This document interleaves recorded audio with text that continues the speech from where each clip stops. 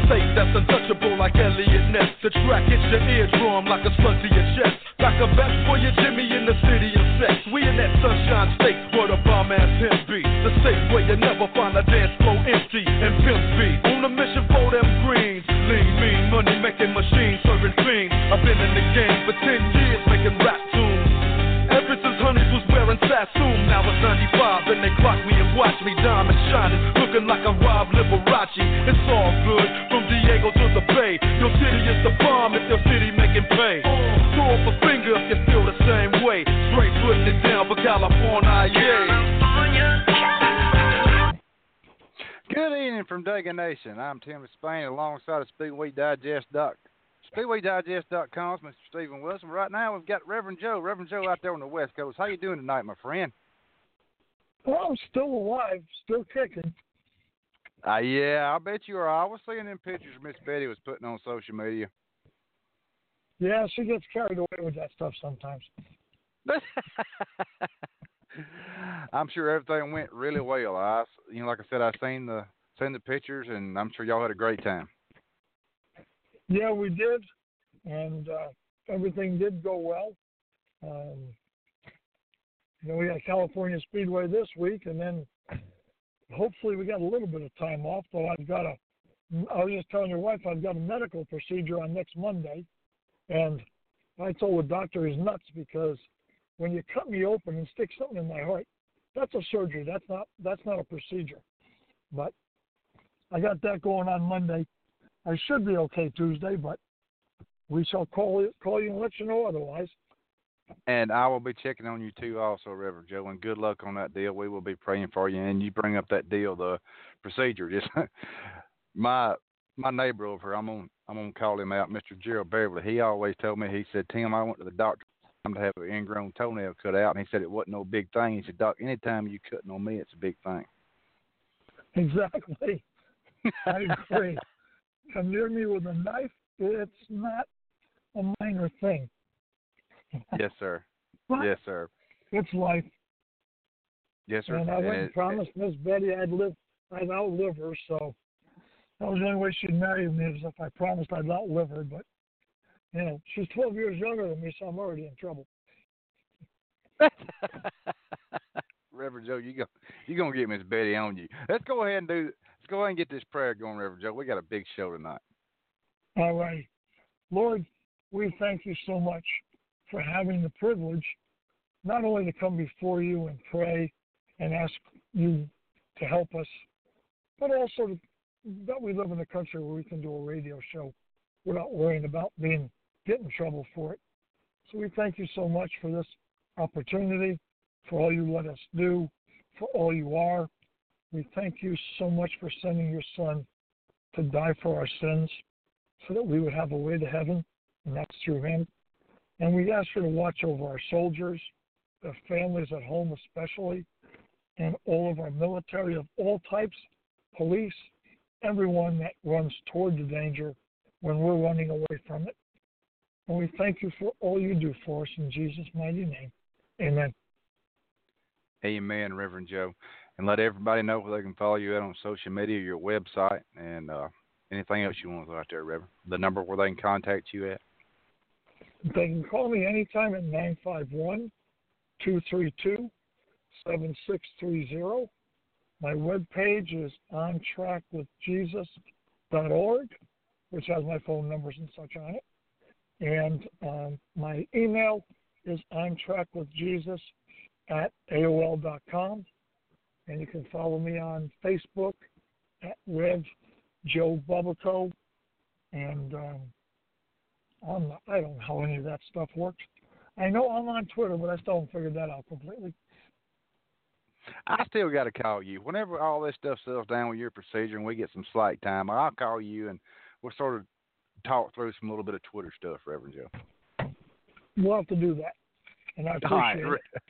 All right, I sure will, Reverend. And again, we will be checking on you and praying for you on your procedure and everything, and you and Miss Betty be safe riding just that little short distance to Fontana.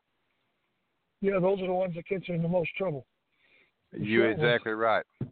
You're exactly right, well, Reverend. God bless you guys, and we'll talk to you next week. All right, we'll Reverend. have a little time to do a wrap-up. Yes, sir. Yes, sir, we will. Y'all be safe, and we'll talk at you next weekend. All righty. God bless. Folks, that was Reverend Joe, the official Reverend of the Pit Stop. The number to call in is 215-383-3681. I'm Tim Disspain alongside of SpeedwayDigest.com's Mr. Stephen, just right outside of Richmond International Raceway up there in the Commonwealth. Coming on tonight shortly, we have from MRN Radio, Mr. Woody Kane. And also coming up just a little bit before the bottom of the hour, we have driver of the number 72, TriStar Chevrolet. Number 72 Chevy for TriStar Chevrolet, Mr. Corey LaJoy. And let's go ahead, without further ado, let's go ahead and bring let me find a button for Stephen.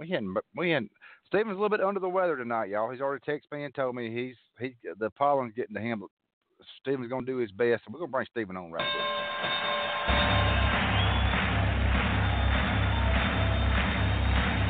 Ladies and gentlemen, welcome to the main event.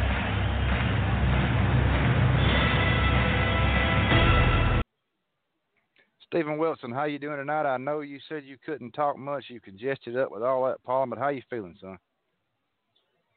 Well, I'm making it through, and it's another day. You know, it's starting to get springtime up here, so all that nasty crud and everything floating through the air, and then we had some snow last night. Yeah, it just doesn't help out, you know. Yeah, that's like it is down here in the south too. So, you know, I'm a little bit further south than you. You know, only in Alabama you can wake up one morning in the spring and you got the heat on, and by the afternoon you got the AC on. It's just like, and I'm getting a little bit stopped up myself, but bless Suzanne's heart, she's been going through it for about 2 weeks now, and hacking and coughing and sneezing. But I've been really lucky. I get a little scratchy throat every now and then and sneeze a little bit, and I just go right on. But this is the third northeaster coming up your way, Stephen. I know you're not completely up there where everything got really bad, but you got the tail end of the wraparound, didn't you? Yeah, we had a little bit come through last night. And, you know, we had some snow, some sleet, some rain, wind. We had all kinds of crazy stuff going on here. You know, that's some weather living up here, you know. If you don't like the weather, wait 5 minutes, it'll change. Amen. Exactly right, Steve. And like I said earlier, the number to call in is 215-383-3681. 215-383-3681. I'm Tim Disspain, live from Talladega. Stephen Wilson, SpeedwayDigest.com, just right outside of Richmond International Raceway up there. And like I said, coming on here shortly, we got what I call him Mr. NASCAR, Mr. Woody Kane from MRN Radio, the voice of NASCAR. And then coming up at the bottom of the hour, we have Corey LaJoy. Corey's driving a limited schedule, swapping the seats out with Cole Whitt. We got to interview Cole Whitt in Atlanta, and you know Corey drove the Daytona 500. Of course, he drove this past weekend also, and we're going to see what all he has to talk about. I especially want to talk, Stephen, to him about what it is sharing a seat with a driver. There's a lot of our listeners probably don't know, and Stephen, I know I don't want you talking too much because you got that hacking going on. But you have different bills, and you have what we call, I'm on call, LaJoy Seating out. You can get a custom seat built by LaJoy Seating that fits to the contour of your body. And whenever you have two drivers sharing the same vehicle, and I'm sure both drivers have different driving styles, it's probably a pretty good choice swapping all that stuff in and out, Steve. Yeah, there's multiple parts and pieces that get moved in and out of these cars, and that's why we have interior specialists these days. We never had any of that kinds of stuff back in like the 70s and even 80s and stuff like that. But now we have interior specialists that set the cockpit up for the driver in the shop, and then they come to the racetrack and they prep the cockpit, they prep the seat, they prep all the gauges, just exactly how that driver wants it. And every driver is totally different. Some drivers like to sit up on top of the wheel. Some like to be farther back from the wheel. There's all kinds of things that go in and out of these cockpits these days, and these interior specialists that put this together on top of the people building the car is just, it's just that one added layer that, every driver has started adding in, or teams have started adding in over the years, to really just get that comfortable feeling being inside of that race car. Yeah, and Stephen, let's go ahead and let you coo your little whistle down a little bit. And let's go ahead and bring on, I call him Mr. NASCAR from MRN Radio, pit reporter. He does a lot for MRN, and I don't even know what all Woody does. I don't know. I see him in the pits a lot, but I want to thank Woody Kane. Let's go ahead and bring Woody Kane in the pit stop. Tim Disspain and Stephen Wilson.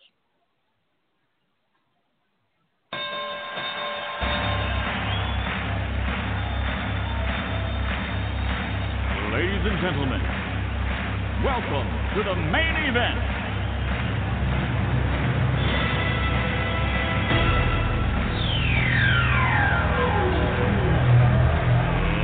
Let's get ready to rumble!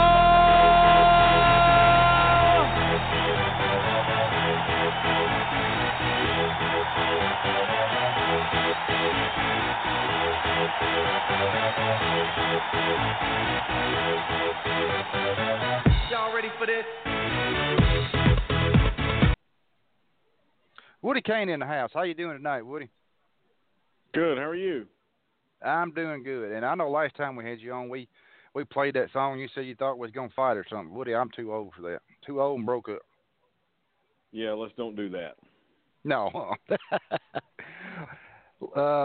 Folks, the number to call in is 215-383-3681. I'm Tim Disspain, live here right outside of Talladega Super Speedway. Stephen Wilson live right outside of Richmond National Raceway up there in the Commonwealth of Virginia. Woody, I want to thank you for coming on, and to let everybody know we've got driver the number 72 Chevrolet for TriStar Motorsports, Corey Joyce, coming on here at the bottom of the hour, and we're going to ask him some questions and stuff. I know I want to talk about about two drivers sharing a car and everything, but Woody, real quick, I want to get your take on Kevin Harvick and Stewart Haas Racing. They've won 3 in a row and could possibly win 4 in a row going to Fontana this weekend. They really could. They're on fire, and it really seems like they've come out of the gate strong. And remember, last year was the first when they had switched over to the Ford, so there were certainly some growing pains there, and that move got made late in the process, and they had to wait until the end of the calendar year to start really switching over because of contractual obligations that they had, and they were good, but not as good as we have seen them in the past. And now they have come out of the gate very strong this year, and boy, they seem unstoppable at the moment. But I think every time we start to think that about anybody, something happens or they get tripped up or anything can happen at any moment. But right now they have it going on for sure. Exactly what they do. You know, you and I have seen Kevin win over here in the ATL also. And Woody, I want to go on down. I'm going to let Stephen have you shortly. But speaking about Atlanta, Stephen and I, we have talked about it on a couple of shows prior, and we hadn't really talked about it with Ed Clark. But as far as the Atlanta race following the Daytona 500, Stephen brought up a good point. But, you know, good points and everything don't work in NASCAR because you got logistics, you got sponsorship, you got everything else that you have to take up. But Stephen brought up maybe moving the Atlanta race back after the West Coast swing, and we might get a little bit of better weather. But we've had pretty good weather lately. We just had that rain this past race. What do you think about that, Woody? Well, they've tried to move it around to different times and different spots on the calendar over the years, and there's just nothing you can do. I mean, a year out or however many years out you want to try and predict, you can't predict rain that far. And typically you would think in the South at that point the weather would be okay, but they've just had some bad luck with it, and they really did a good job of getting it in. I didn't think they were going to be able to get that race in that Sunday at Atlanta, but a lot of hard work and a break in the weather. It was right on the edge of the track all afternoon long, but it stayed just far enough to the west for them to get that thing in. And as we were gathering in Victory Lane afterwards, you could start to feel some sprinkles. They just made it. But I don't know that moving it again is going to make that much difference. I mean, supposing you move it to a date you think is going to be great, and then next thing you know, you get rain on that date too. Who can predict that far out? I just don't think it can be done. Yeah. And also, Woody, we've probably beaten a dead dog to death, but we have talked about the repaving of Atlanta Motor Speedway. Ed Clark, a couple of years ago, they were talking about repaving it, and the drivers all got together. I don't know if it's RTA or what have you. They all got together, and they wanted Atlanta Motor Speedway to stay like it is. And I had spoke with Mike Bagley. I had spoke with Mike that Saturday, and we were talking about the possibility of rain coming in Sunday, and talking about the repaving of the track. And Bagman mentioned, he said, Tim, it's going to depend on these weepers. I think he said if the weepers are bad, it's just about they're probably going to have to go ahead and pave this, because trying to get the track dry, a lot of people don't understand just how long it takes to drive a mile and a half track, especially when you got weepers. And then also, Woody, you've got the weepers coming under the safer barrier, which that is something that can be controlled. But do you think we're just like Bagman said, it's not a matter of if, it's a matter of when we see a repave at the ATL? Well, certainly, because nothing is forever. I think they want to try and maintain that surface that provides them good racing as long as they can. I don't know that it was an organized effort by the drivers to go to the track and bang on the desk and say, hey, we don't want you to change this track. It was just several individual drivers lobbying hard for them not to do that, simply because they like the way it races. And one of the things I thought was interesting that Ed Clark mentioned during that weekend was that every off season they put sealer down over all the cracks that they can find over all the places. And if you notice this past time, we didn't really have much of a problem with weepers, even though there was a lot of rain. We didn't have much of a problem like we have seen at Atlanta and certainly at other tracks in the past this time. I know everybody was kind of thinking that, and me included, but it never really came up like we had worried that it might. And I think they did an excellent job with sealing that track, and I think they want to maintain that style, that quality of racing where the surface just chews up the tires as long as they possibly can. And we haven't heard much talk after the race about repaving. I think they did a really good job to get it dry. And as I say, they didn't have much of a problem with the weepers, if any, during the race this year. And hopefully that will be the case going forward. I would definitely agree with you too, Woody. And Stephen, son, I know you're not feeling well. You got a couple questions you want to talk with Woody about before we bring Corey on? Yeah, I do. This past weekend at Phoenix, Kevin Harvick came out pretty strongly against the usage of what I guess we're now assuming is social media photos and other things being passed around outside of NASCAR's capture control and being potentially used as, a point of reference in order to strike penalties against the team. And Kyle Larson also came out and said that, this is now the world that we live in. My question is, and I ask that, with NASCAR and the coverage control that they have at a racetrack these days, from all the cameras they deploy, the television feeds, and everything else that's put in play throughout the weekend, is it dangerous to assume that NASCAR would even start looking at social media and making these judgment calls, or even as a point of reference to go back to the raw footage, or to or that it's something that they've captured, or something that Fox may have, or whoever the partner is, may have captured? Well, I think they would tell you that that's not what they used to make their decision. I think they would tell you that they used the resources available to them and then took the car back to the R&D center. Keep in mind that when you're talking about that, you're talking about the window depressing, going down under pressure, under the air pressure of racing, and that was one issue. Another was the material used to attach the side skirts, and they used an improper material. That rule change came mid to late February, if I'm not mistaken, and even Kevin Harvick said that one's on us. We'll take that because that was completely our fault. I think he believes that maybe there was some influence there on NASCAR from social media. We don't know whether it was or not. NASCAR would say no, that's not the case. But it certainly is, to Kyle Larson's point, the world we live in right now. And look at the controversy that the PGA had when they started having fans call in and say, oh, well, this guy had this violation or that guy had that violation, and they would react to it almost in real time. I think that's the dangerous road to go down. NASCAR followed their process. They took it back to the R&D Center and then made their decision, or at least made their call based on what they felt was the evidence that they had in front of them at that time. I think both can be right. You know, we can all be influenced and see things on social media that make us think this way or that way. And Kyle Larson is also right in that that's kind of the world that we live in right now. But I think you have to try and guard against letting that drive your decision making, and you have a process in place. And I think everybody would be better served if they stick to that, as NASCAR says that they did.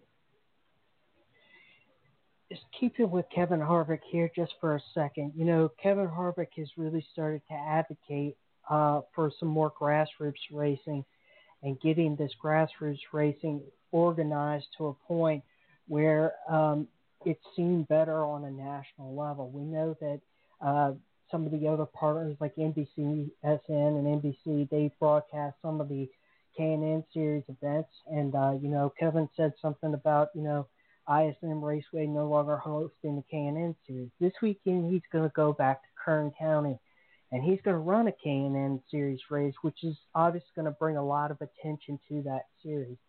Moving forward, though, is this an opportunity or time that the shift, or the paradigm shift into this is where NASCAR starts looking at some of these more home tracks and bringing them up to the national level and working with these tracks similar to what they've done with either, let's just say, that they Drive for Diversity or the NASCAR Next program or any of the other programs to craft drivers, but now beginning to start looking at some of these tracks out here that are grassroots racing?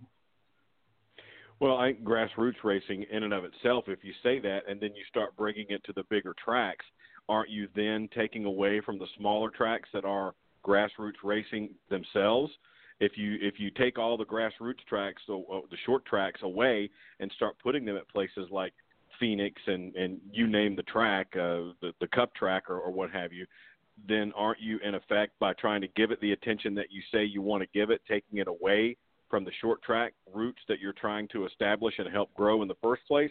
I think that's a dangerous road to go down. I think that's a road that is fraught with peril. I think that there is a very fine line there to making sure you achieve the right balance and do things in the correct way. I think guys like Kevin Harvick speaking out and guys going to those races like he's going to do and drive that K&N race.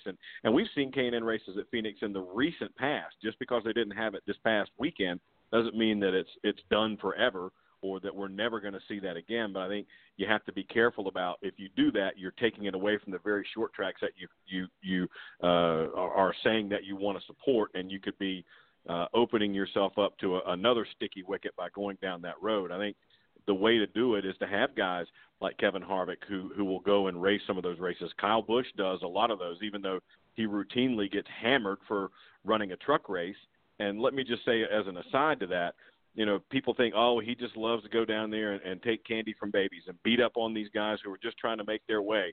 Well, no, he owns a truck team, and he's trying to build that up. And if he is able to, through that truck team, give some of these younger guys an opportunity at a bigger ride, at a bigger chance at the spotlight, so to speak, isn't that in and of itself supporting the short track racing, the grassroots of racing, promoting these guys up through the ranks as they go? Also, you have to consider, when a guy like him does that, he can go to a sponsor and they're not going to say, okay, well, yeah, I'll sign a multi-million-dollar contract with you for an unknown kid behind the wheel. No, they'll say, okay, we'll sponsor X number of races, Kyle, if you drive 4 of them or if you drive 3 of them we'll write the check. That's part of the equation too. So I think there's more than just one quick and easy answer to it. Don't forget that years ago, Winston used to pour a bunch of money into the short tracks when it was the Winston Racing Series back in the day. And that, since they're no longer a sponsor, that source of revenue is no longer available. So they have to find other ways to make that happen. So there are a lot of different issues to consider before you say, well, if we just flip this switch, it'll all be, sweetness and light and everything will be great.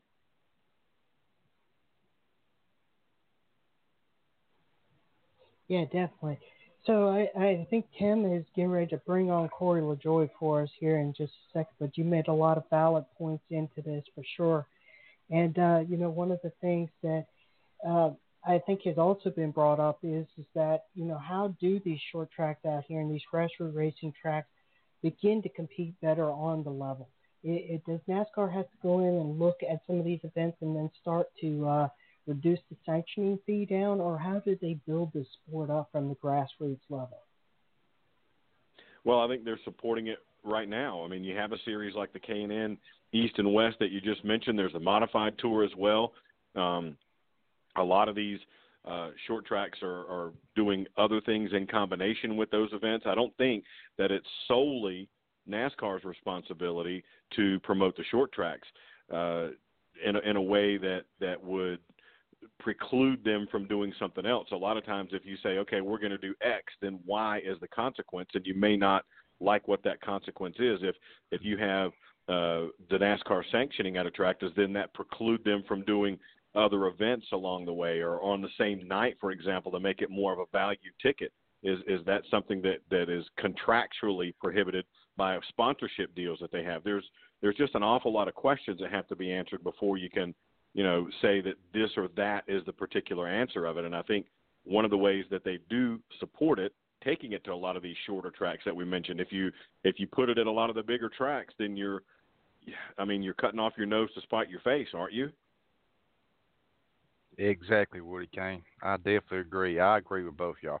But Woody, I know your time is short, and we've got our next guest. We got driver number 72 Chevrolet in the Monster Energy NASCAR Cup Series for TriStar Motorsports, Mr. Corey LaJoy. Let's bring him into the pit stop. Tim Disspain, Stephen Wilson, and Woody Kane.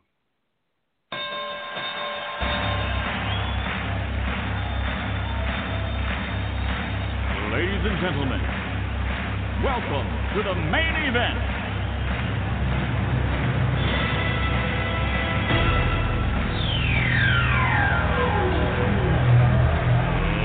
Let's get ready to rumble!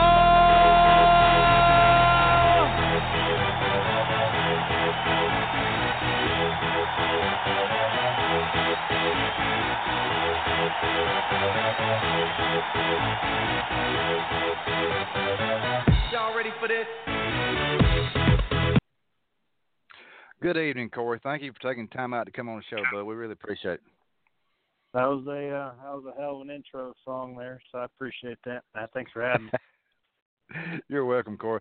We've got Woody Kane from MRN also with us, and we've got Stephen Wilson, SpeedwayDigest.com, just right outside of Richmond. So I'm gonna let Woody go first, if that's okay, Corey, because Woody's going to jump off very shortly. And Woody, you go ahead and you just let me know when you get done. Thanks for calling in, bud. No, I just wanted to ask Corey. These guys are talking about how we can fix the short tracks after what Kevin Harvick was saying this past weekend about he's going to run the K&N race at Kern County. And I think it's more complicated than just, throwing money at it or having another guy race there or this or that or the other. It's got to be a lot of different things. And if you just bring these guys to the bigger tracks, then you're taking them away from the short tracks that you're trying to help in the first place. You've run a lot of these events and a lot of these different tracks. So how do you think that situation can be helped?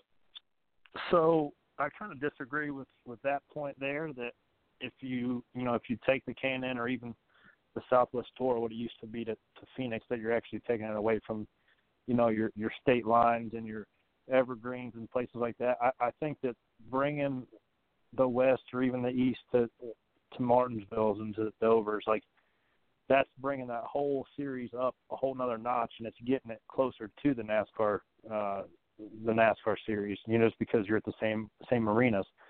And in turn, it can also, can funnel back down where it gets car counts up. So when they do go to the the smaller tracks, the Hickories and the Motor Miles, and on down the list, it's going to raise some more money and it's going to get some more people going to the racetrack just by going to the Cup affiliated racetracks. Now, the guys that are working on those late models of the Cannon cars or 4 cylinders, whatever the case may be, if they get the chance to go, to a track where they're watching their heroes on TV every Sunday go, that's their Daytona 500, right? Like that's their Super Bowl. I don't disagree with that at all.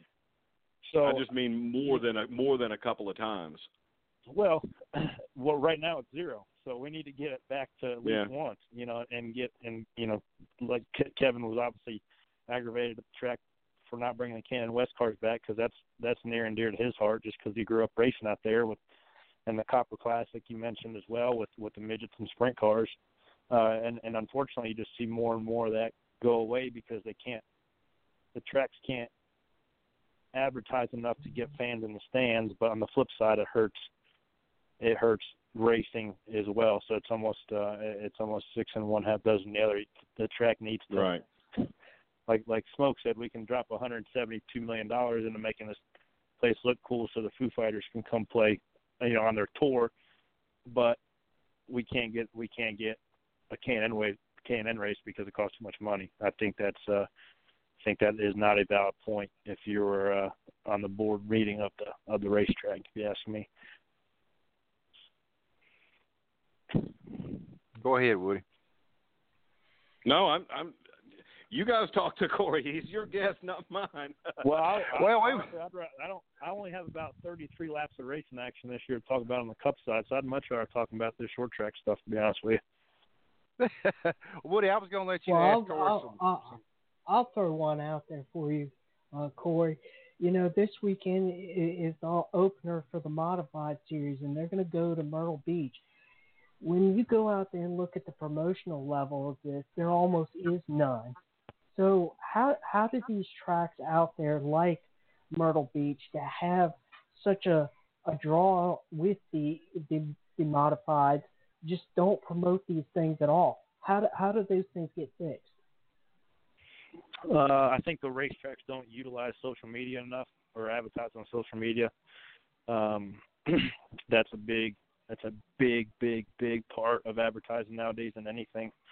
And I don't think that the racetracks have really embraced that to widespread and get people to the racetracks. Also, I don't think the racetracks do a good enough job of playing off of the Cup schedule. So, when sometimes you see it where, like the Berlin 251, for example, is the Monday after the Cup race, right, in Michigan. So Kyle will go run it, Eric Jones will go run it. I'm going to try to go run it this year. There needs to be more events to where, it's obviously tough for the short track community to do a weekday race. I understand that, but I think that for 4 or 5 events a year that has a good purse, it's worth doing that in the same general area as a Cup race, just to get some people excited, get the souvenir trailers up to the racetrack, get some buzz generated there, just to help short track as a whole. But to your point about to try to get butts in the seats, it's hard. I think that starting with social media would be a good start. But it's hard to sell sponsorship for anything, whether you work for a racetrack, for a race team, or anything nowadays. But I think that thankfully for Whelen Engineering, if it wasn't for those guys, the Modified Series would probably be under right now. So those guys have single-handedly kept the Modified Series afloat. And, thankfully for Phil Kurz, he's passionate about it. And Sonny Whalen, we need more guys like that are passionate about the sport to keep, if we have the Saturday night late model shows where we can get all the sanctioned bodies to adapt the same rules. So you can take a late model stock car, in southern Florida and go race it in Maine and go race it, somewhere in Iowa. I think there's a big disconnect there as well between 2-barrel carburetor stuff, 4-barrel carburetor stuff, and the shows are too long. But that's a whole nother conversation. Yeah, I think you could make those those comparisons out there, and you're right. There is a lot of disconnect sometimes in these series and the rules, and you go from track to track, even sometimes in the same state, and they're just two totally different set of rules for the same series. But, up here in Virginia, we do the Triple Crown every year, where it's 3 races, late models, and there's a $10,000 purse headed on top of the winnings for that, whoever comes on top. And, one of them is a place like Martinsville, where this year they decided to run the race at nighttime. 300 laps. It took a little bit longer than I think that they would probably like it to see. But when you start looking at events like that, can states and tracks start working together better to create the generation of the hype, to bring car counts in, and just not work against one another as hard as they do today? Well, I think that's just common sense. If you've got 2 races paying more than their average purse within an hour or 2 hours of each other, they obviously should be doing it on different weekends. But sometimes common sense doesn't really come into play sometimes. So I think that just obviously there's less marketing dollars and dollars swirling around our sport as well as all the other sports equally, but it's kind of forced everybody to trim the fat and be a little more conscious about, when they plan events and how they do it and how long they do it. So I don't think that you see as many of those problems as you used to. Now, I mean, I think that short track is trending up. All short track, I feel like is trending up, but maybe not as fast as dirt, because dirt has a ton of traction right now, whether it's midgets or dirt late models. And I think that the asphalt late model stuff, late model stocks or supers, the cost is still a little bit too high and the shows are too long to really get the car count up where it needs to be. But that, like I said, that's a conversation for another day. But I think in general the short track racing is trending up. But to Kevin Harvick's point this weekend, we need to figure out how to get the disconnect from the Cup Series or all the series you see on TV, and the guys that our grassroots fans that go to the Hickories and to the East Bays and fill in the blank short track, where those guys are actually passionate about the sport, and we need to close that gap quite a bit. Tim? Yeah, thanks, Stephen. Just want to let y'all know Woody Kane had to go. He had some stuff he had to take care of. He sent me a text, and he said lost you, but then he texted me back supper's ready. So undoubtedly he was getting hungry. But anyway, just want to throw that out there, Corey. And Corey, just to add to what you were talking about, what you and Stephen were just talking about, the car count and in the Cup Series, it's down.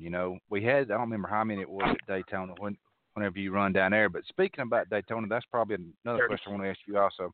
But how do we get the car count up, Corey? I mean, which I know the economy's coming back. You and Cole Whitt, y'all are splitting a ride. That's a good deal. I mean, do you think you might need to come to drivers splitting rides to get the sponsors? Or I'm just throwing that out there, Corey, to sort of get your take on it. Well, me and Cole split because that was kind of the best option for me over the winter for equipment, versus how much funding and sponsorship I had. And what he had, he wanted to do a partial schedule and move back to California or whatever he wanted to do, and it just kind of worked out for me. But to the car count point, the whole charter system is a crock, if you ask me. But that's eventually, when they first announced it, their perfect plan is to have, call it 8 owners of four cars, and that's all they have to deal with, and 36 cars at the racetrack. They don't want it doesn't pay enough for an open car to come to wherever, Atlanta, Phoenix, fill in the blank. So I don't know. The whole charter system's broken, and it keeps the rich rich and the poor poor. That's unfortunately how it's designed. Yeah, exactly, Corey. So you bring that up too. You're just not. you're not going to get the car down until the charter deals until a charter deal goes away and you actually get incremental pay from first to 40th. Yeah. And Corey, I want to talk about that too. Also, Steve and I, we've been talking about this charter thing since everything come out, and exactly how does NASCAR or the charter owner or whoever, how do they know exactly how much that charter's worth if somebody wants to sell it? How do they go about that, Corey? Do you have any idea? Yeah, it's just a combination of where the thing finished in points the previous year, because then the historical money's different. So there's three different versions, I guess, of how you get your money in the purse check. Now you get TV money, you get the NASCAR money, and then you get the historical money. So I guess that now I don't really know what the going price of a charter is somewhere between $2.8 and $3.5, depending on the historical money on the back end, how it's ran, over the previous couple of years. And I don't know all the ins and outs. I'm not as well read on it as I probably should be, but I know that it is substantially less if you show up with an open car. In general, an open car is going to make between 30 and 50 grand on average, and a chartered car is going to make between 90 and 110, for guys, between 30th and the back of the field. So, and by the time you travel and get tires at $25, $100 a pop, and travel with all your guys there, all of a sudden now you're not making any money to go to the racetrack. You're just trying to get there and get back home. So that's why you don't see those open cars as much, unless it's, they can do it fairly cheap, don't buy tires, do it on a shoestring budget, which kind of just fills the field. So if only 36 cars are getting the bulk of the money, then why would anybody else show up? Exactly. And Corey, my final question, I know your time is limited, and I want to thank Leanne for, getting you on. Can you talk a little about, maybe let our listeners know exactly, I was going to go here a while ago about drivers splitting a ride. You got I'm going to go ahead and give you a shout out. You got the joy seats that are built to conform to each individual. And, you're a little bit taller than Cole is. Can you let everybody know exactly what goes into changing a car as far as you getting in it, your seat, as far as your driver setup and style versus you and Cole? Well, we unduct tape the 2x4s we put on the gas pedals for Cole, and then we take the phone book out of the seat, and then we're good to go. Yeah, I done. No, I was over in Atlanta. Cole's got, Cole's got his. He's got his 3 or 4 carbon seats that, they have their special rails that bolt in the cars, and then obviously our schedules are already set. So by the time they get the cars prepped and figure out which cars going where, they know which seat rails to bolt in the car, whether they're mine or Cole's. I've got my 4 or 5 seats that I'm using for the rest of the year, and he's got his. So whenever my number's called, they'll throw mine in there. Whenever his is called, they'll throw his little seat in there, and then he's got his brake and gas pedal measurements and stuff like that. They'll get it all fixed up for him. So we haven't had any trouble yet. And you said whenever your number comes up again, when is your number coming up again, Corey? Where are you going to race again? So my next go is not until Bristol. So I got 4 weekends off, which actually lets me have a little bit of fun with my super late model. I'm going down to South Alabama Speedway this weekend with my super late to go try to get me a Rattler. And then a week after that, there's a race Myrtle Beach, and then after Easter, there's a race in Nashville. So I'm gonna try to dust the old late model off and take it out there and see what we can do and do my part in trying to help close that gap between the big guys and the grassroots fans. That sounds good, Corey. And again, thank you again for taking time to come on the show. And as we do before we let you get out of here, like Steve and I always do, every driver we have on, whoever we have on, we'll let you thank your sponsors, whoever you want to thank, crew chief, owners, LaJoy Seats, whatever you want to throw out there, Corey. You throw it out there where everybody can hear it. Sluder Systems this year is our biggest partner, and they've had the short end of the stick the last 2 weeks because, like I said, they got 33 laps worth of competition between the two races they've been on the car. So we're going to try to put together some strong runs towards the end of the year for them. And I guess I'm going to have to make me a Twitter video and talk about how I don't have any sponsors like Matt did to try to round up some more. Cause, it worked for him, but luckily I haven't had to do that yet, but I would rather not have to, but we've got several. I mean, TriStar Motorsports has been great to this point. I know that they definitely don't want all the circumstances to happen like they have so far for me this year, so they're working on it, and it'll get better. And we're going to keep trying to find sponsors and keep going to the racetrack and do the best job we can do each and every week. And Cole's helping me out a lot, and I've learned some stuff from him, and he's learned some stuff from me, so it's been good. Corey, that sounds good. And again, thank you for taking time to come on the show tonight. Tell Ian we said thank you. Good luck in the rest of the season, and I think my next track's going to be Talladega. I don't think I'm going anywhere else. I know Stephen's going to Richmond, so Stephen will probably run into you in Richmond or wherever you're going to be, and I'll be in Talladega. And again, Corey, thank you very much. Good luck on the rest of the season, and be safe, bud, and hope you get that Rattler down here in South Alabama. That'd be fun. Hopefully so. We'll see. Have a good week. All right. Thanks, Corey. Yep. All right, folks, that was driver number 72 Chevrolet there for TriStar Motorsports, Mr. Corey LaJoy. Corey's he's got the LaJoy seat. You know he's got to have a LaJoy seat, Stephen. If he didn't have a LaJoy seat, he'd be in a ton of trouble, wouldn't he? I'm sure he would. They make some really good stuff. So, a lot of these drivers and Randy LaJoy have put together a pretty good system over there, that's for sure. Yeah, they sure have, Steve. And I want to thank you again for coming on. I know you're under the weather. You did really awesome. I want to thank Leanne again from TriStar for getting Corey on there. I want to thank Woody Kane from MRN Radio, the voice of NASCAR, coming on and staying. And like I said, he texted me.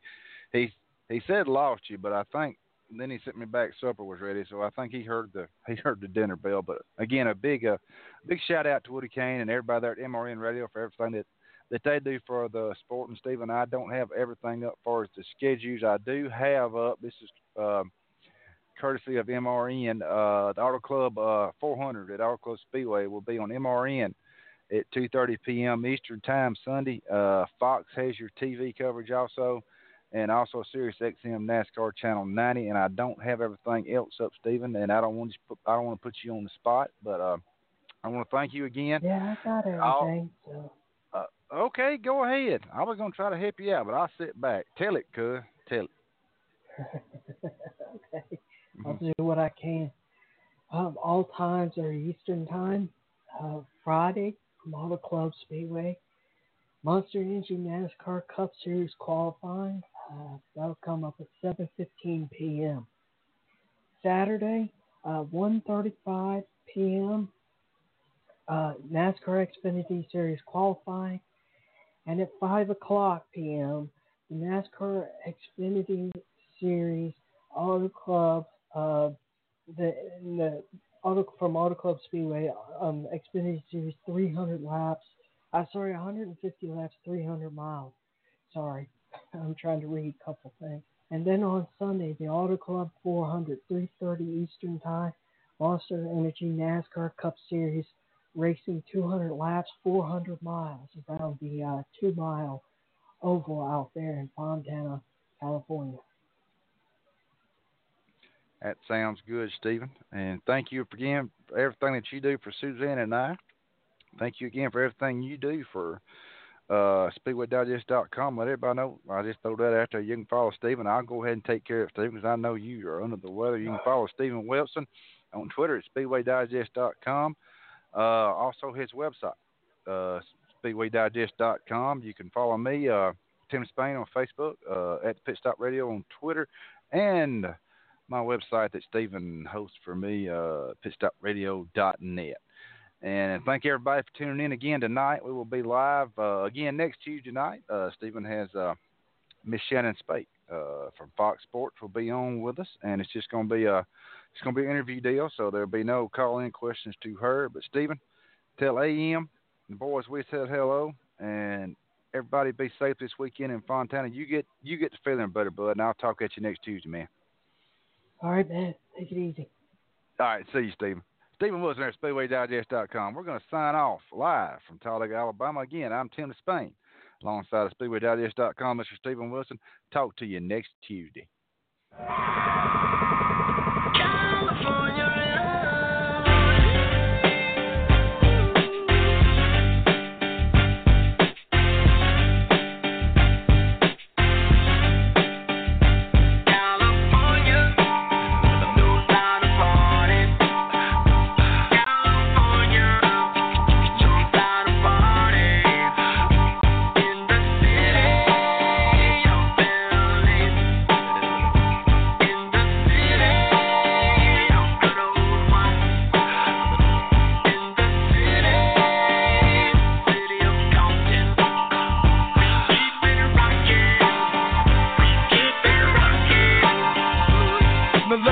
Everybody to the Wild Wild West, a state that's untouchable like Elliot Ness. The track hits your eardrum like a slug to your chest, like a vest for your Jimmy in the city of sex. We in that sunshine state where the bomb ass him be, the state where you never find a dance floor empty and pimp speed. On a mission for them greens, lean, mean, money making machines, serving fiends. I've been in the game for 10 years making rap tunes. Ever since Honeys was wearing Sassoon, now it's 95 and they clock me and watch me diamond shining, looking like a Rob Liberace. It's all good from Diego to the Bay. Your city is the bomb if your city making pay. Throw up a finger if you feel the same way. Straight putting it down for California, yeah.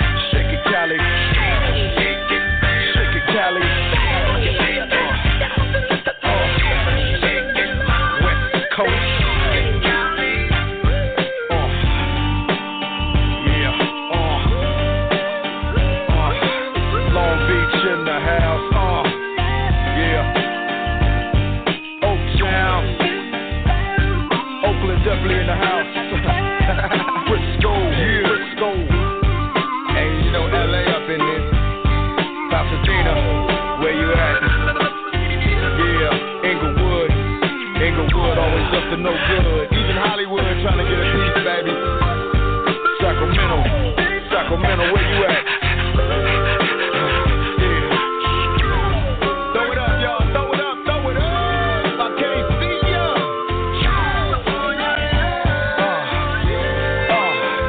Let's show these fools how we do it on